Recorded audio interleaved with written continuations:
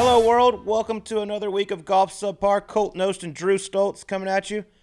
Sleaze, very, very exciting week in the world of golf. What a tournament. The Workday Charity Open did not disappoint. Probably, and this is saying something, probably the best event or most exciting event since the restart. And there's been some good ones, big names up there. Colonial had the playoff too. Now Morikawa's been a part of two of them. But that thing went from looking like it was over. Justin Thomas was going to walk away with it, and then all of a sudden, bam! In 3 short holes, we're live with the playoff. Yeah, 3-shot lead, 3 to play, couldn't close the deal, and then Justin Thomas goes out in the first playoff hole, makes a 50-footer, goes nuts, thought the tournament was over right there, and then Colin Morikawa, zero panic, steps up, drains a 24-footer to extend the playoff. It was incredible. Yeah, that was the second putt. That 50-footer Justin made, that was the second putt he made where I thought this tournament's over. Mm-hmm. The first one was the eagle putt on 15. I was like, well, that's it. 3 up, 3 to go. If Morikawa made the 6-footer for par, which he did. But I thought it was over at that point. And then after the 50-footer goes in, I was like, no way this thing goes in. That was the first hole after, by the way. This is crazy. Like, we should need to talk about this.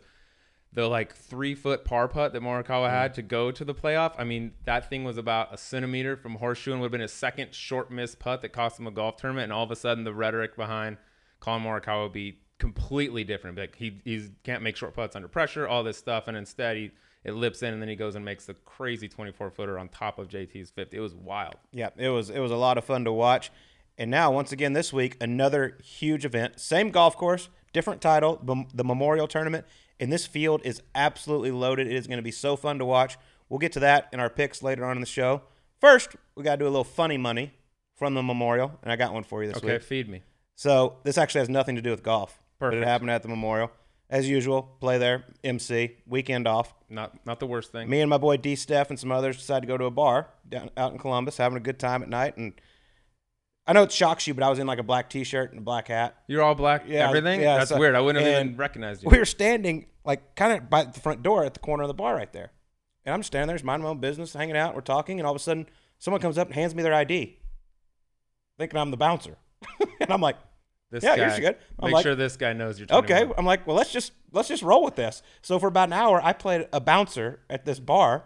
Everyone's coming up, giving me IDs. Girls obviously got in. Right. No problem. You look good. No need to check. Literally after an hour, an employee comes up and they go, what the hell are you doing? And I was like, I don't know. It seemed like a good idea at the time. I'm ready to clock out. Can I go ahead and get paid right now? I need a little advance. I quit, but I need to get paid. Yeah, I'm going to sue your ass. So I'm going to need a couple week advance on this here. I let in some sketchy characters, by the way. I did. That is for sure. But it was a lot of fun looking back on it now. I love that that's my best story from the Memorial. Tell us a great story about the Memorial. I pretended to be a bouncer one time for a couple hours. That's pretty good. Oh, man. But it was a lot of fun. But first, we got to get to our guest for this week. Keegan Bradley. We've had him on our other show, SiriusXM.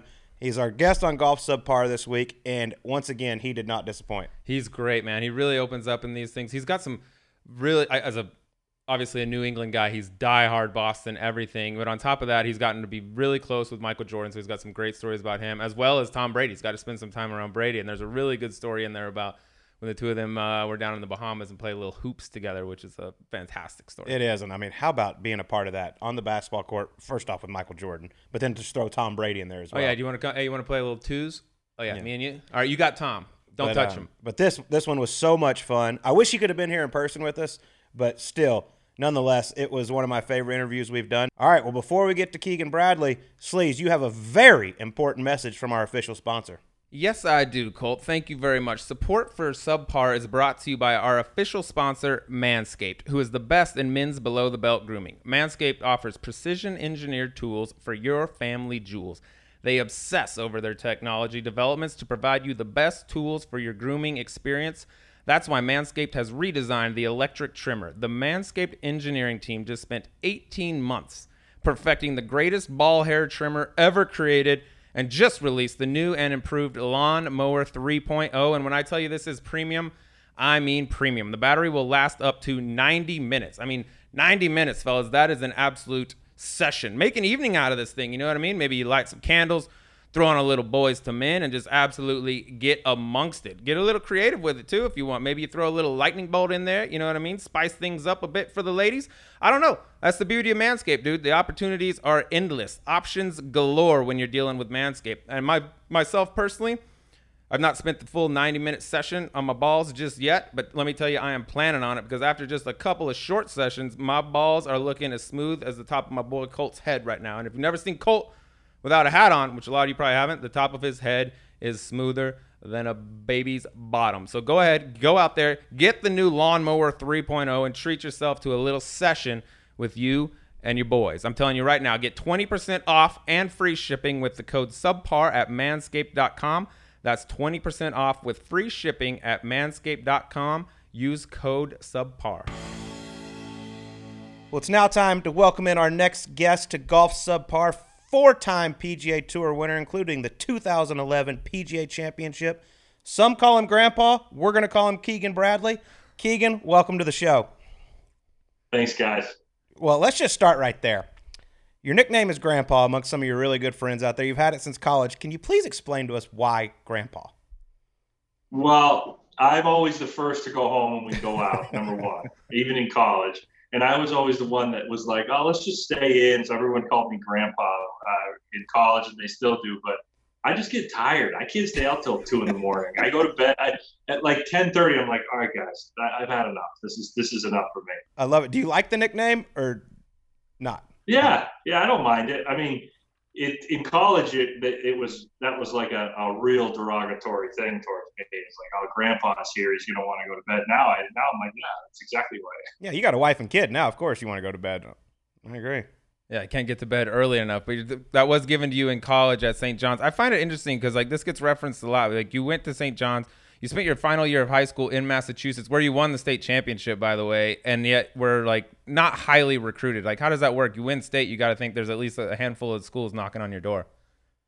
I didn't get recruited really by anybody other than St. John's. URI, they sent me some recruiting letters, and I think they offered me a scholarship, but it was like 20%. I can't exactly remember the right amount. It was barely a scholarship. And the reason why I went to St. John's was I loved the coach Frank Darby, but they offered me a full scholarship right there when I went on the recruiting trip. And it was like when he said it to me, it like kind of blew me away. I couldn't believe it. And my plan was to go there, play well, and then transfer into maybe a bigger program.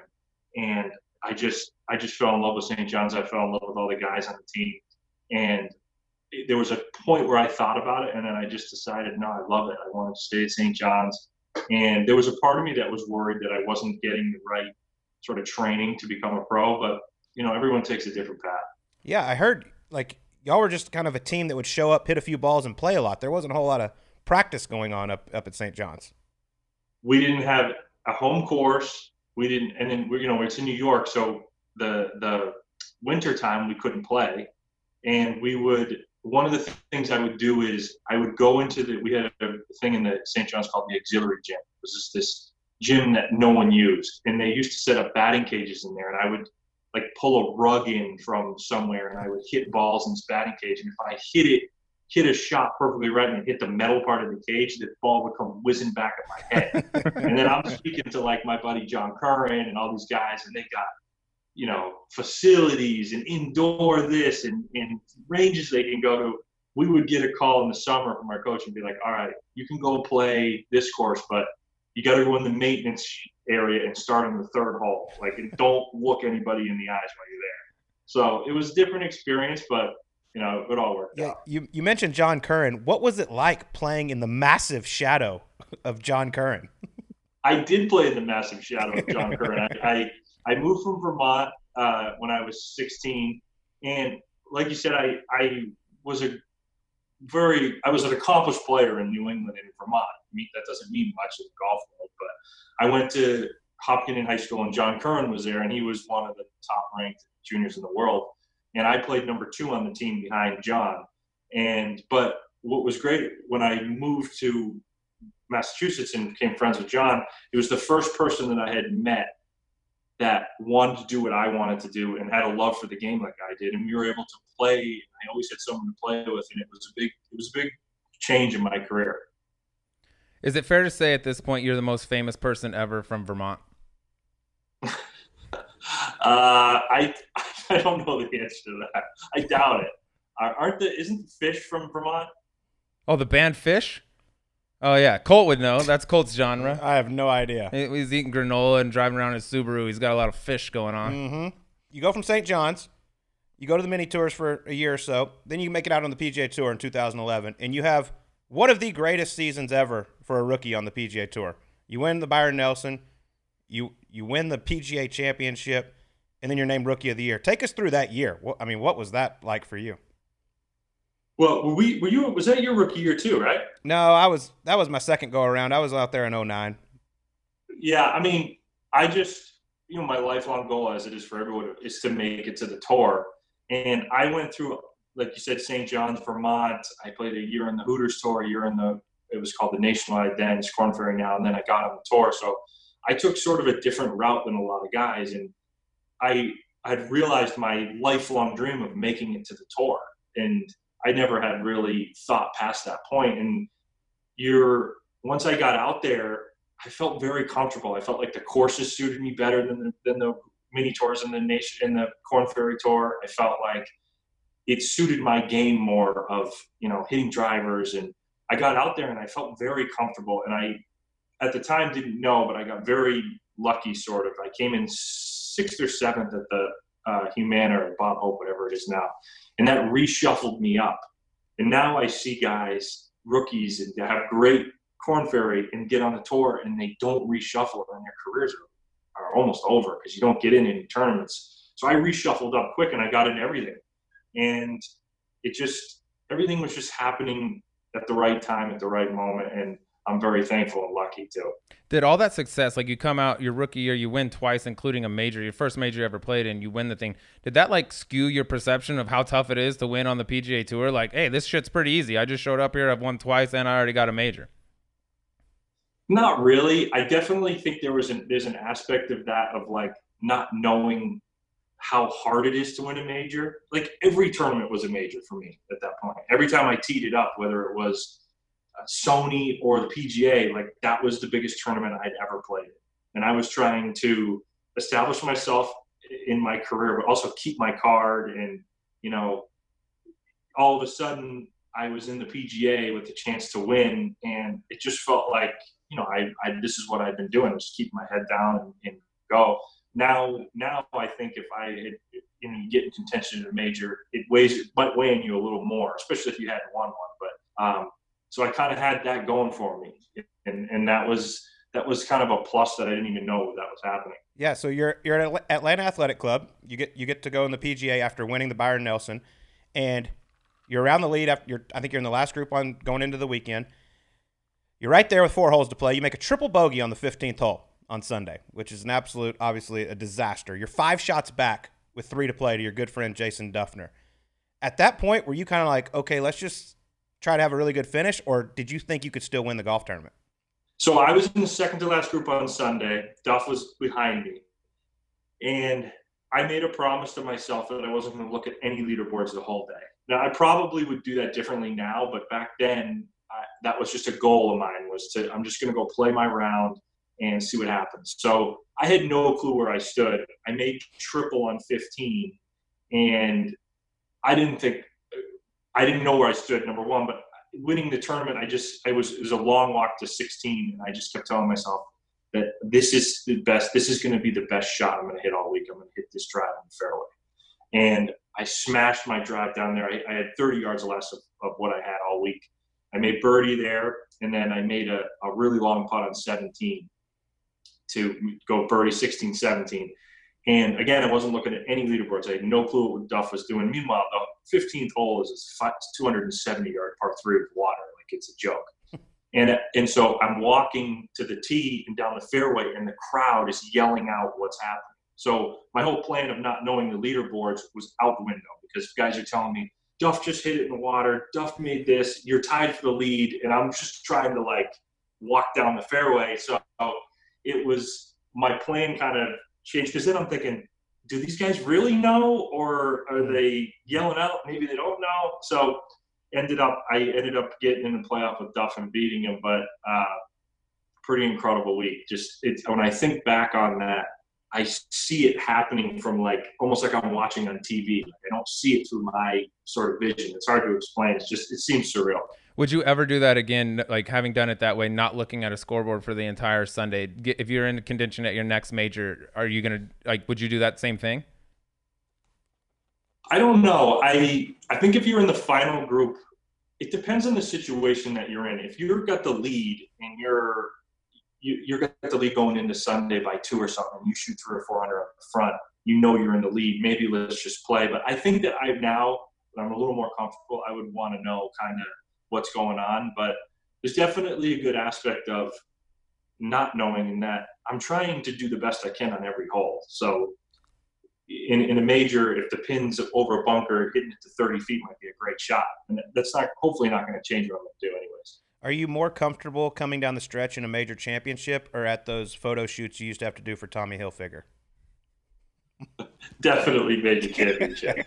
Those were they were different. Let's put it that way. I had to You look like such a natural. Yeah, they would fly. Actually, see one of the models that I did it with. She's in like a perfume commercial with Jared Leto now. Like they flew in like proper French photographers and like these really serious models, and I would go in there and be like, one of them we did on a yacht in like the ocean, and I was just so uncomfortable the whole time. But yeah, it's definitely not something you think about when you're making the tour. What a demotion for those models. They show up for Keegan and they get freaking Jared Leto, man. What a downgrade. Who's this bum? I wanted Keegan. I'm so awkward too, so like they'd talk to me and I'd be just like, what? Like, I don't know what I'm doing here. This doesn't make any sense. And the photographer would be like, Keegan, I really need you to relax a little bit. Like, you're way too uptight for this. Like, he used to make me do this exercise with my mouth. I'd have to go to try to like calm my face down. So it was hardcore. Right. It was something. That should have been filmed, boo. Behind the scenes, Keegan Bradley, the model. Go on YouTube. He's got sweater tied around his neck. I watched it all today. Okay. The model, she's beautiful. It's incredible. That's so good. Well, you have this monster year in 2011. One of the perks of that, obviously, is you get on the Ryder Cup team at Medina, and you're paired. You've played multiple Ryder Cups, but the pairing that sticks out to me, and maybe it does to you as well, and I think a lot of golf fans, is the one you had with Phil Mickelson. You come out there at first Ryder Cup. How is there a better person on the planet that you could have been teamed up with than Phil Mickelson? No, well, actually, I've never played with anyone else but Phil in 2 Ryder Cups and a President's Cup. So I don't know what it's like to have another partner. But I remember Medina being just so nervous, like to the point of like I didn't want to play, really. I was that uncomfortable. And then I got on the tee, and I'm there with Phil. I'm there with one of the greatest players ever. And we just were such a great partnership. Like, he would feed off me, and then I would know. I loved playing with Phil for a couple of reasons. One, in alternate shot, I knew I could hit it anywhere, and he would know he'd hit one out, or I'd miss the green and he'd chip it to a foot. The other thing that we did was, in best ball, my strength is I hit it pretty straight down the fairway, and Phil is dinging it over here and over there, and he's hitting shots out of the woods to 10 feet. And guys are like, he's over there. I don't even know where he is. I just hear the crowd cheering, and next thing I know, I look, it's up by the green. So I loved kind of our dynamic as a partnership, and I was very willing to let Phil kind of talk and like lead the way, and he was the boss, and that really helped me too. And I always text him during these Ryder Cups and stuff how thankful I am for him taking me under his wing. And as a rookie, it's so important to have a guy like that as your partner, because you're so uncomfortable and nervous, and a guy like Phil takes that away. How big is there a better rah-rah guy than Phil out there? I mean, your first one, you said you're so nervous you don't even want to play, but that he waves the pom-poms for his partner, specifically, I would think a rookie like you, better than anyone, it seems like. Absolutely. And what Phil does is, what he's great at is kind of, if the situation is really tense, he has a great way of like making a joke or saying something that kind of making you laugh, and that can kind of disarm you. Or he used to have me rub his belly because he said it gave me good energy, like stuff like that. And I'd be like freaking out over something, and go, come rub my belly. This is gonna help me make this putt. And I go over there, and I'd be like, all right, I feel better now. Maybe I am gonna make this putt. So, stuff like that was. He's just Phil, and you guys know him. He's just the best. He's just a fun guy to be around. You can't rub the belly anymore, though. No. You get teamed up with him again, you're going to be rubbing that six-pack. And it doesn't have the same juice. Is there anything better or anything you look forward to more than playing on those teams, though? Because that just looks like the greatest time and also the most nerve-wracking at the same time. It is, because as golfers, we crave that locker room kind of team atmosphere, because so often we're so on our own in the sport. And we're on our own when we win, and we're on our own when we lose or when we miss a cut. And it's so fun to be in that team locker room where, yeah, we have friends and we root for them, but we always want to beat that other person. But in this atmosphere, you're really rooting for this guy to play well and to do well. And it's so genuine, and you can root for all the people you want, or you can have a favorite player. But in this instance, they're on your team. You want to win this. And it's almost like a drug. You really want to get on those teams and enjoy those times. Yeah. So your first Ryder Cup was on home soil in 2012. Then you make the next team in 2014 over in Scotland. What's it like? Obviously, the first one, pretty much everyone in the gallery is rooting for you. Now you go across enemy lines over to Scotland. What was the biggest difference for you, and is it as hostile as it looks on TV? I would say it's a lot crazier in the U.S. than it is over there. The fans are a little more subdued, but it's still intimidating. It's not intimidating. It's just it brings a whole nother element into what you're doing, because if you hit a bad shot or do something bad, they're going to cheer and they're going to love it. But then there was also such a fun atmosphere, because you're kind of the villain. You can kind of go in there and be like, all right, we're going to go ahead and shut these guys up, or we're going to go beat this team, and it's going to feel even better. So there's that side of it, but certainly playing at home is way more fun. And I hear so much about the Ryder Cup team rooms. It's one of the things that I think is the most fascinating thing in golf. And what role, you were a rookie one year, then you were a veteran going into your second one. What role would you say you play in that team room? Are you the jokester, the shit talker, the serious guy? If you had to define your role in that players room, what role do you fill?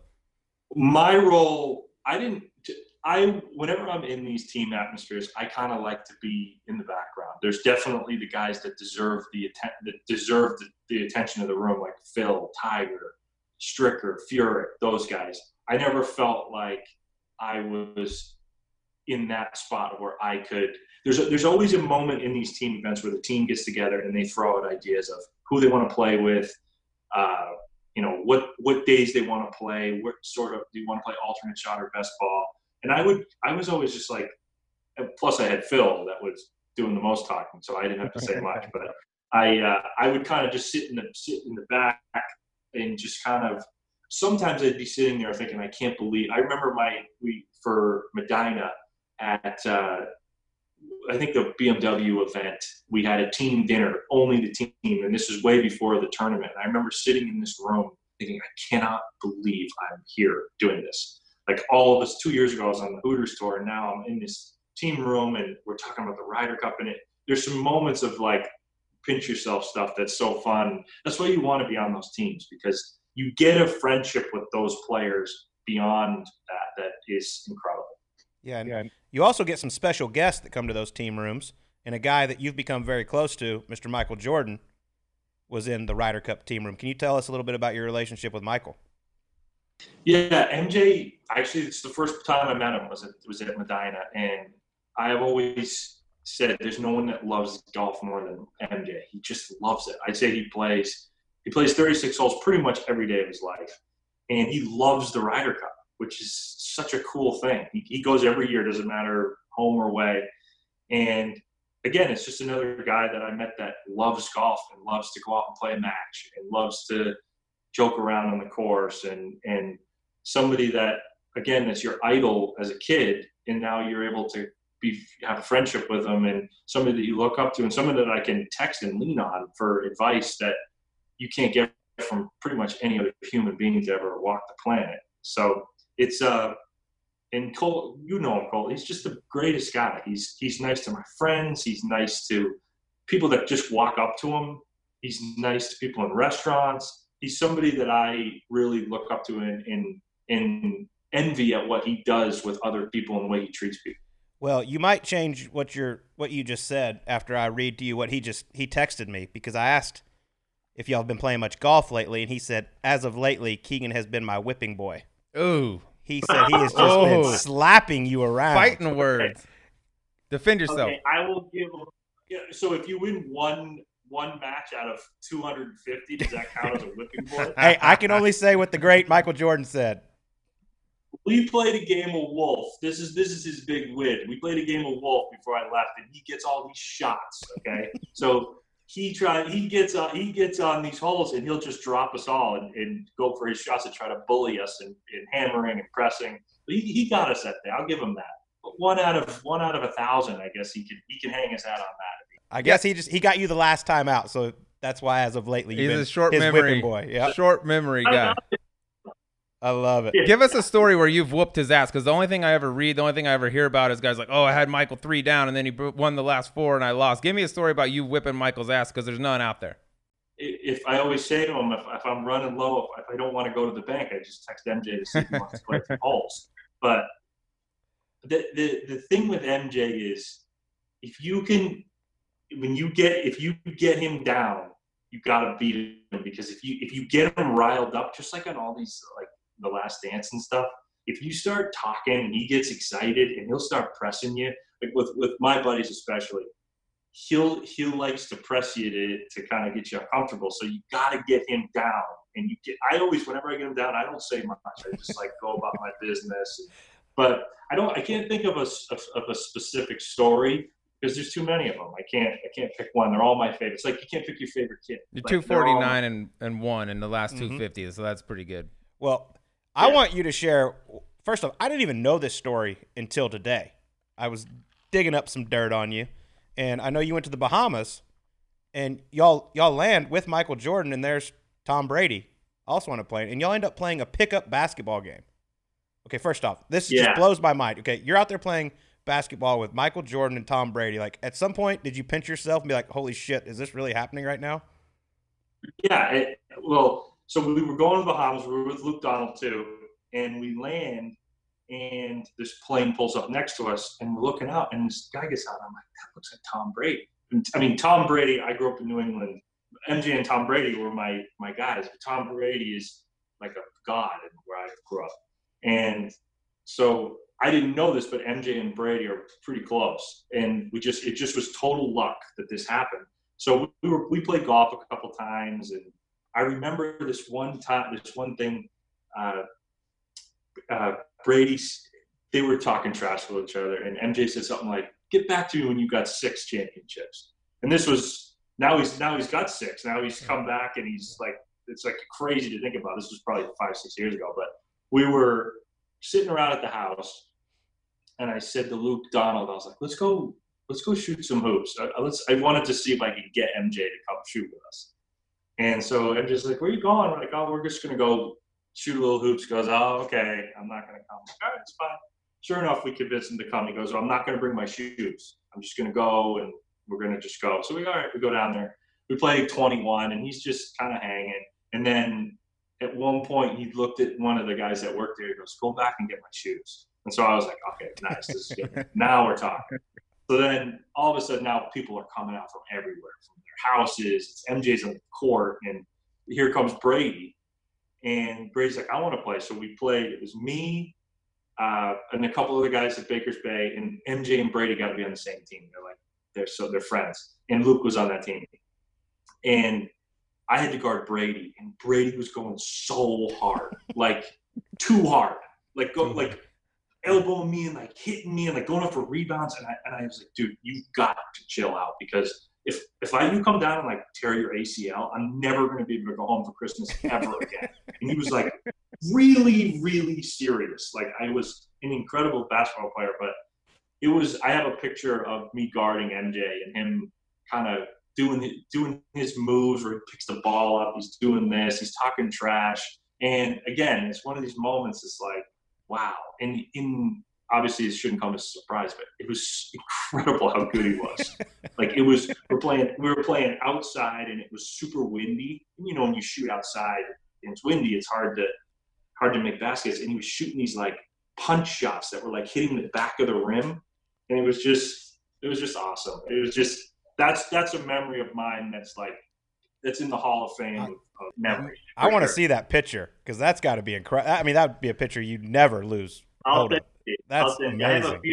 I have a few. It's and he was talking, and then all of a sudden, 200 people are now watching this basketball game, and MJ's loving it. Like he was talking trash, and there's some videos on YouTube of it. It's. Were you just letting Brady score? Because you're like, dude, if I accidentally go at the ball and break his thumb, like I'm gonna be the most hated man in America. No, because part of me's like, this guy's tested me right now. Like he's like, I can't back down from him. But then I'm like, I don't want to tear my ACL either. Yeah. He's got $200 million in the bank. I'm still trying to, But what was really uncomfortable was how good he was. Because I think I'm a decent basketball player, and he was like really good. And I really literally had to go, dude, you gotta cool it, because this is like good. One of us is gonna get hurt here. That's hilarious. That's so good. Tom Brady, obviously, first off, one of the reasons me and you get along so good, one of many reasons, is we love trash talking football. And I know you're a diehard Patriots fan, like I'm a diehard Cowboy fan, but I just love giving it to you when something bad happens to the Patriots, which is not very often. But when Tom Brady signed with the Buccaneers, it was honestly top 10 days of my life just because I could mess with you finally. What was that day like for you when he left your beloved New England Patriots? So I had been hearing rumors all year that he was leaving, like guys that would know, guys like sports commentators, people that spoke to him. But I never thought when the time was going to come for him to like tell Belichick I'm leaving. I never thought he was going to actually do it. I just didn't. But I've been hearing the whole year. I heard he was going to the Raiders. I thought he was going to the Raiders the whole time. And then when it happened, it was like shocking. Like I remember, I couldn't believe it. Like this is a guy, and I've told this to Brady before. My love for the Patriots goes back to when I was a little kid. Like I have such memories with my dad watching them win a Super Bowl in my basement. And then I have a memory now with my son. And I went to 2 Super Bowls with my wife where they won. And then now I watched a Super Bowl win with my little son, Logan. So I had these like life memories that go along with these Patriots and Tom Brady, as corny as that sounds. But when he left, I was so sad. Like I was like, this is such, and I'm 34 years old. Like I'm an adult now. I'm not 13, and I was bummed. But when Gronkowski went to Tampa, that I started to get upset. I went from sad to being like, I'm not liking this anymore. Do you own, true or false, a Tom Brady popsicle colored Tampa Bay TB12 jersey yet? No. Okay, no. That's true. I'm a Tom Brady New England Patriot fan. I mean, I always want these guys to do well, but man, I would just, if this Cam Newton can come in and they can meet in the Super Bowl or something, holy cow. Oh my God. I wouldn't be able to be around you. I would not be able to be around you if Cam Newton leads them to a Super Bowl against Tampa Bay. Like that would just be. Their Super Bowl odds went from 34-1 to 19-1, and then I just read a sports bettor, Sharp, that says the real odds he thinks is 12-1. Wow, pretty good odds. So you like the signing? I think it's incredible. I love it. I think he can come in. I don't know, because if you look back to his last healthy season, he was incredible. Mm-hmm. But in the last couple seasons, it's been terrible because I think he's hurt. But I don't know. I'm excited. If Cam comes in and wins the Super Bowl in his first year as a healthy Cam, does that just prove that, hey, it wasn't Tom Brady, maybe it's Bill Belichick that's the master behind all this secret sauce? I don't think so. Oh, okay. No. It's Tom. My best friend, Tom. My best friend. It's my guy, Tom. Well, let me ask you this. I saw him recently at the Pro.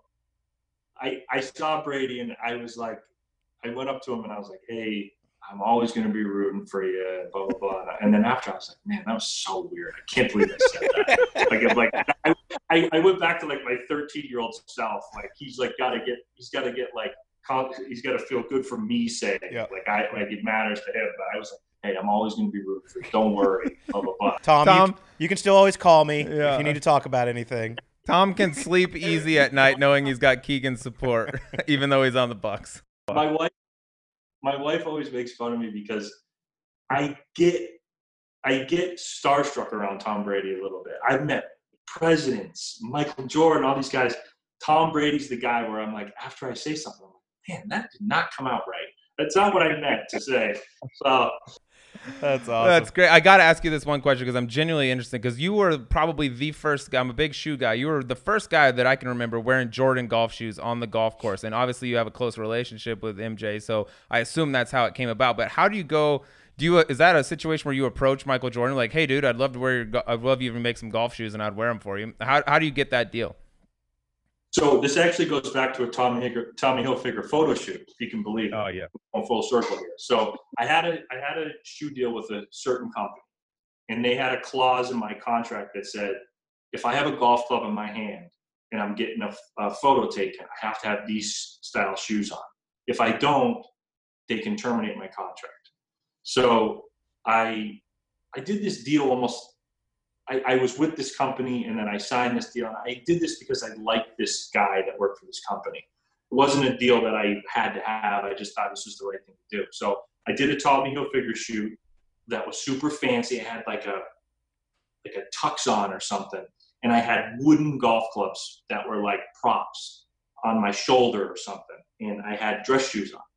They saw this photo and terminated my contract, and I was so pissed. Like, I was like furious about it. And so then, like, the next day I'd been playing golf a ton with MJ, and, you know, I struck up a friendship. I just got up to Nerf one day and said, hey, do you have any interest in doing golf shoes someday? And he was like, yeah, I've been wanting to do this, and would you be willing to go out to Oregon and blah, blah, blah. And so I went out there and went through all the steps, and that's how it happened. And it's to watch, you can see why Jordan brand and Nike is so successful, because the focus they put on the shoes.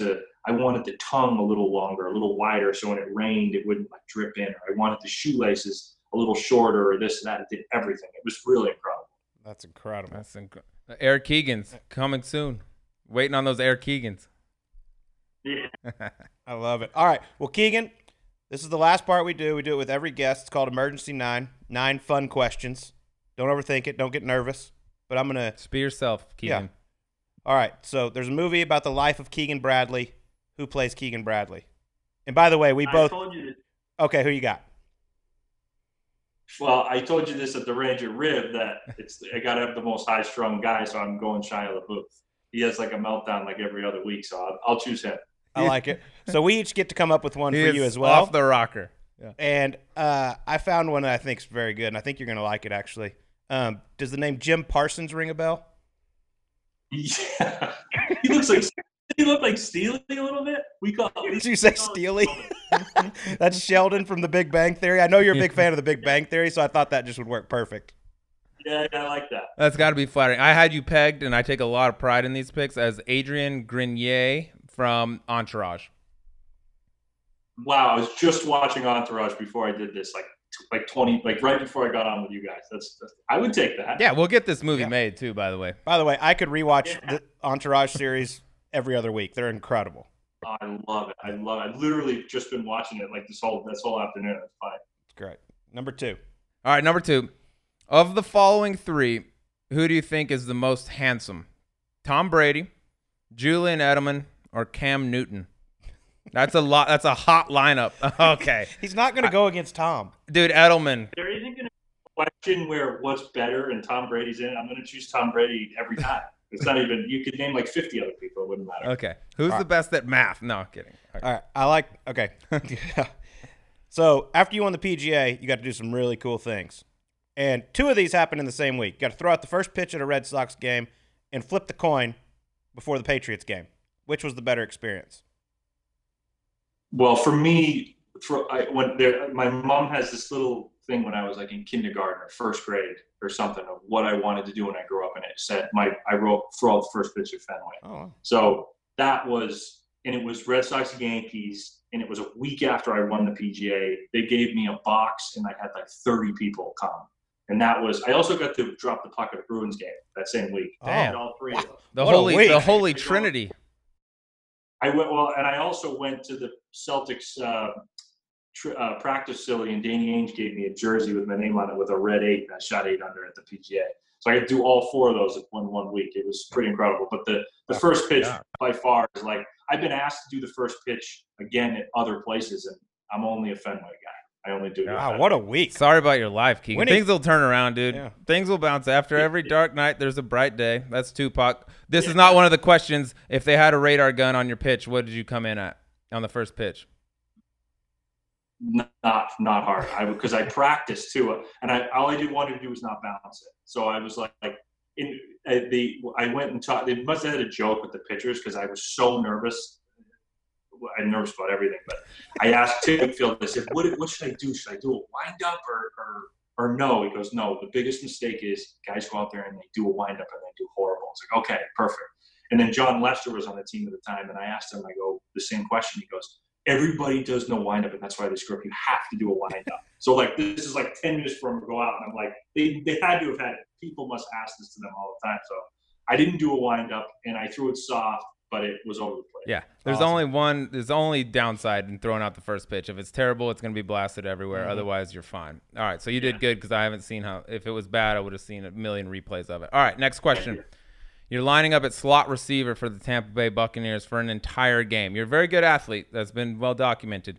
Do you end the game with a reception? Current day. Okay, yeah. I think that's the right answer. So I could probably just run out there and hit me in my hands. But no, I couldn't. I don't think so. Okay, that's very honest of you, Keegan. I respect that. Yeah. All right, number 5. You've played a lot of golf with Phil Mickelson, a lot of golf with Michael Jordan. Both legendary trash talkers. Who's better? Who gets you better? MJ. MJ will say stuff that you're like laying in bed later and you're thinking, oh, that was brutal. Like MJ's tougher. Phil's is like kind of fun but MJ's like if you go at him, you better be ready. He's like Colt. He's like you.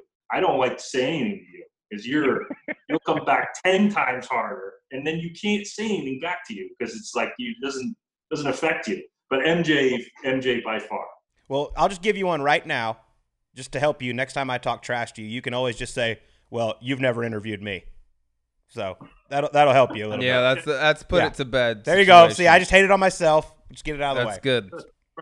That's good. And MJ and Colt do get brought up in the same sentence a lot of time. A lot. You're not the first person to put those two names in the same sentence. All right, next question. You're driving down the street. Ben Affleck, Matt Damon, Mark Wahlberg are all standing on the side of the street for a ride. You only got 2 seats available in your car. Who are you leaving behind? Boston legends. Ben Affleck. Oh, I knew that would be. Everyone hates Affleck. I've met Wahlberg. He loves to play golf. I've never met Damon, so I have to say Affleck. I actually saw you in Hawaii this year when Justin Thomas took me to dinner with Wahlberg, and you came by and said hi. Yeah. He loves to play golf. Yeah, he's such a good guy. Yeah, and he's a prop. He's from Dorchester. That's the real deal there. I feel like all you Boston guys are such a tight-knit group. I'm shocked that you haven't met those guys, the other two. Well, yeah, it's like if you're from New England or especially Boston area, you're like in a little club. You're like, are you from Boston? And then you're like automatically friends. It's not possible. Yeah, it's so obnoxious. All right. All right, number 7. What's the biggest insecurity about yourself? Biggest about my golf wise? No, just about you in general. It can be golf, but just you in general. My biggest insecurity about myself, probably my biggest. Wow, that got really serious. Yeah, dude, we bring the noise on this thing. My biggest insecurity would probably be my biggest fear is in my golf career is I'm going to look back and think, man, I didn't do enough with the talent or what I think I could have done. So this is why I'm always practicing a ton, and I'm always worried that if I want to ask myself that question at the end of my career and not have that like, man, I think you could have done more. And I think about that all the time. And now I'm 34. You know, I'm all of a sudden not like I was always one of the younger guys in the tour. Now I'm not there. So I definitely that's my biggest. Well, that's a great answer, but it's the wrong answer. Because I've heard from several friends, including your good friend, Mr. Brendan Steele, that your biggest insecurity is your feet. Oh, my God. Wow. This is really serious. Yeah, it is. I won't wear sandals. Mm-hmm. I will always have socks on. I heard you go in the pool with socks on and then take them off. That's weird, dude. That's weird. That's what Brendan said. That is so strange, bro. What's going on with your feet that we got to know about? What is the problem? Hold your feet up right now. I want to see one. My wife will even say, like, they're not gross. It's just like, I find male feet are just, like, so disgusting. Like, everything about them is just horrible. I feel very uncomfortable on my bare feet. I cannot believe you swim with socks on. That's really strange, bro. Let's take a quick dip. Let me go get my socks on. All right, I'll be right back. All right. Next question. You can't get mad at me for this because it was approved by a couple different people. They said it'd be okay. But all right, you and Miguel Angel Jimenez step into the octagon. Who wins and how long does it last? Oh my God! Well, I'm half his age, aren't I? Yeah, I think so. We almost thought. I know that's got to be quick. He doesn't want any part of me. That's what I figured. All right, last one. This is a tough one. Okay. Mm-hmm. John Curran, Jamie Lovemark, and Brendan Steele are all drowning. You only got one life jacket to save them. Oh, Who gets it? Oh, shit. Can we swear on this show? Are you kidding me? You're going to lose two friends. I'm staying with Brendan and Jamie right now. They're like right outside here. So John's dead? One of them's dying. So I only have two life jackets? No, you have one life jacket. You only got one, bro. Two are dead. Supplies are short on this boat. I have to save Johnny Curran. Yeah. We're gonna have to not let these guys hear that part. R.I.P. Brendan Steele and Jamie Lovemark. Tough break. Learn to swim better, boys. I love it. Well, Keegan, this has been an absolute blast, man. I really appreciate you taking the time to do this, and best of luck this week. Thanks, guys. Yeah, go get them. Keep those feet covered up, bro. See you, buddy. See you, bud. All right. Well, Sleaze, that was so much fun. Keegan is just an absolute blast, and I love, first off, he swims in socks. That bothers me. We did not get into that near deep enough, but I want to see one of these feet and what one of these little hooks that he's got on the bottom of his legs look like. They got to be terrible if he will swim in socks. He had no idea that was coming. I have to thank Brendan Steele for that little bit of information. That was a very nice text he sent me. We do our homework here on Golf Subpar, but I love that he decided to choose John Curran after Steele killed him with the feet comment. After drowning Brendan Steele. Yeah, I sent Steele a text after that because they were staying in the house together there in Columbus. I was like, hey, go in and ask Keegan Bradley why you just drowned. And he's like, all right, hold on. And he comes back and he's like, haha, it's okay. I would have saved Curran too. Yeah, it was great. It was a lot of fun. Dude, a hell of a player too. I mean, he's got it. First off, you don't realize he went on a run there for like 3 or 4 years where he was in the Tour Championship, made a ton of money out on tour. Obviously a major champion winner, but a guy that really seems like he's getting back into form now that he's figured out this putting a little bit. Yeah, the putting thing, I mean, he comes out, has one of the best rookie years that we can remember. I mean, he wins a regular tour event and wins a major. That rarely happens. And he's got everything dialed. He's rolling the shit out of it with the belly putter. And then all of a sudden, like, oh, hey, by the way, you know that secret weapon you got? Can't use anymore. I mean, that's a huge thing just mentally. And then he's experimented with a lot of different ways now. And hopefully he's locked in with that, arm bar with the claw grip. Whatever, it's not like choking the same anyone. way Webb putts. So it works for Webb for sure. But yeah, it'd be good to see him getting comfortable with that putter because he's got a lot of game. For sure. But now we have to go over our results from last week. I finally rebounded a little bit. Yes. Had all 4 guys make the cut and made up a little ground, I believe, producer Mark. Yeah, you made up some ground. I know you hate the rule about not being able to pick the same person, but not being able to pick Patrick Cantlay last week, even though he finished top 7 for Drew, made you an extra $500,000 catching up in this with JT. For nothing. Overall, you've closed the gap down to $670K. A strong week here. Obviously, we can see the lead retaken or something big open up with the prize money involved. Yeah, massive purse this week. This thing's a roller coaster right now. This is a title fight. This is a couple of heavyweights just trading blows right now. Yeah, this rule of having to not be able to pick the same person, even though I do extensive research, and it's not my fault that you can hack into my computer occasionally and copy some of mine, and then I have to change my picks. But I've got the honor back this week. Well, if I had given you the pick last week and given you Cantlay, I would have taken Justin Thomas. So it worked out in your favor after all that charade last week. Anyways, back to me. It's my pick. It is yours. Thank God. Yeah, I'm gonna keep rolling with this guy. He played great on Sunday. Final round 65.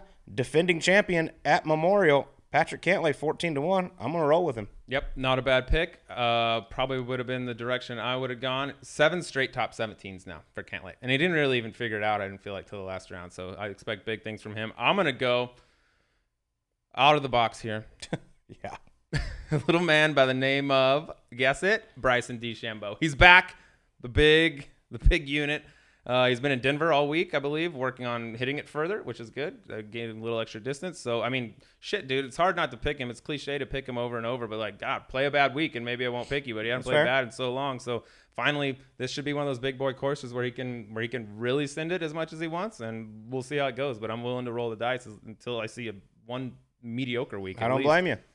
All right, let's go to pick number 2. All right, our pick 26 to 50-1 guys. And there's some big names in these next two categories that you normally don't see just because the field is so good here. But I'm going to go with a guy I know we both love. Xander Schauffele is 28-1 this week, which, I mean, he was 14th last week, one of the better iron players on the PGA Tour. And being that this course is going to, what we're expecting is it's going to play tougher, firmer greens, probably not going to touch the rough for the rest of the week. I like him. The harder the golf course gets, the more I like him. So, I mean, another solid week last week for Xander. I'll go with Xander for my middle tier, 28-1. Yeah, very good pick. I really like that pick a lot, but since we're not allowed to duplicate each other, I'm going to go with a guy. I got a little inside information on this guy. He's 40-1. He finished T5 last week, putted the ball great, was 4th in putting. He texted me and said, if I finish 4th in putting, I should win the golf tournament by 3 to 5 shots. He was very upset with his golf swing. Did some work Monday morning with a new coach, new little set of eyes. Justin Parsons said he really likes what Justin did with his golf swing, and he's one of the best iron players on tour. There's no doubt, one of the best ball strikers. Gary Woodland, 40-1. Look for him to play great this week. Skinny Gary. Going off at 40-1 is very surprising. I know, especially after a T5 last week. After a great week last U.S. week. Open one champ. One of the best iron players. Yeah, defending U.S. Open champ, which he makes sure that we remember that. So, yeah, 40-1. I think that's a good pick. All right, this is where I feel like it gets really interesting this week. There are some dudes in this 50+1 category that normally aren't on the board. I feel like this is where you can really make some money. The first one, I'll lead it off here. I'm going with a guy 80-1, which is really surprising given the style of play or the way he plays golf. Is Paul Casey is 80-1. He's only had one start since the restart, which probably is why his odds are so high. He shot 4 rounds in the 60s at the Travelers, a place that he's been great. But I look at iron play as this week the top 3 guys in the tournament were the 3 best strokes gained approach. This guy's 9th in tour on strokes gained approach. Paul Casey, I'm going with him 80-1, which is pretty surprising. Yeah, very, very solid. I guess the putter's always the question with him, and on these big, fast, slopey greens, that'd be the only reason. I mean, but 80, I got to think the 80, if he had played it just a couple weeks, it would be significantly less than that. All right, my guy is going off at 70-1, one of the streakiest players on the PGA Tour. We've seen it happen twice in the FedEx Cup playoffs. When he gets rolling, he goes. He finished T7 last week, finished tied for 9th in the 2019 Memorial. My man, Billy Ho. Oh, Billy Horschel. Okay. Yep. Little sneak Surprised peek. you Didn't there, see that didn't one I? coming. Did not see that. He's going, what, 70-1? 70-1. Man, some big name Shot guys 66 with on Sunday crazy long last week. odds. This would be a good week to sprinkle the infield on some of these 50+1. If you're a guy that likes to bet $20 or something, bet 20 of these guys, and you got a pretty damn good shot of one of them having a week. All right, you got Billy Ho of your first one. I'm going to go. It came down. I had 3 names on the list here. I ended up going with a guy that I think is perfect here. He's played well here. The only caveat, he played last week, played terrible. Shot 5 over, missed the cut, trunk slammer. But when you look at all the stats that matter, and he hadn't played in a while, I'm giving him the benefit of the doubt. Mark Leishman's going off at 66-1. He's really high up in the strokes gained approach category as well. So, hopefully last week with the +5, a little warm-up event for him, got his feet wet. He can't go anywhere, so he's been in Columbus. There's only one thing to do, really, is hit balls. So I like Leishman on this golf course, 66-1. I like Leishman everywhere. Just really, really great, solid, sneaky, quiet player. All right, my pick, 70-1 as well. Been playing some great golf. 2nd at the Travelers. 7th last week after not the best weekend, but a guy that just hits a ton of greens, doesn't make a lot of mistakes. And I think with the greens being a little firmer, a little faster, puts more emphasis on ball striking, and there probably won't be as many putts made, which really help him out. I'm going Kevin Streelman, 70-1. He's been nice. He is so good in the Midwest. Like, as soon as you get him off all the Bermuda and the Southeast stuff, you get him back into, like, place he's comfortable. He is a beast up there. Yep. Okay, so to recap, I got Patrick Cantlay, Gary Woodland, Billy Ho, Kevin Streelman.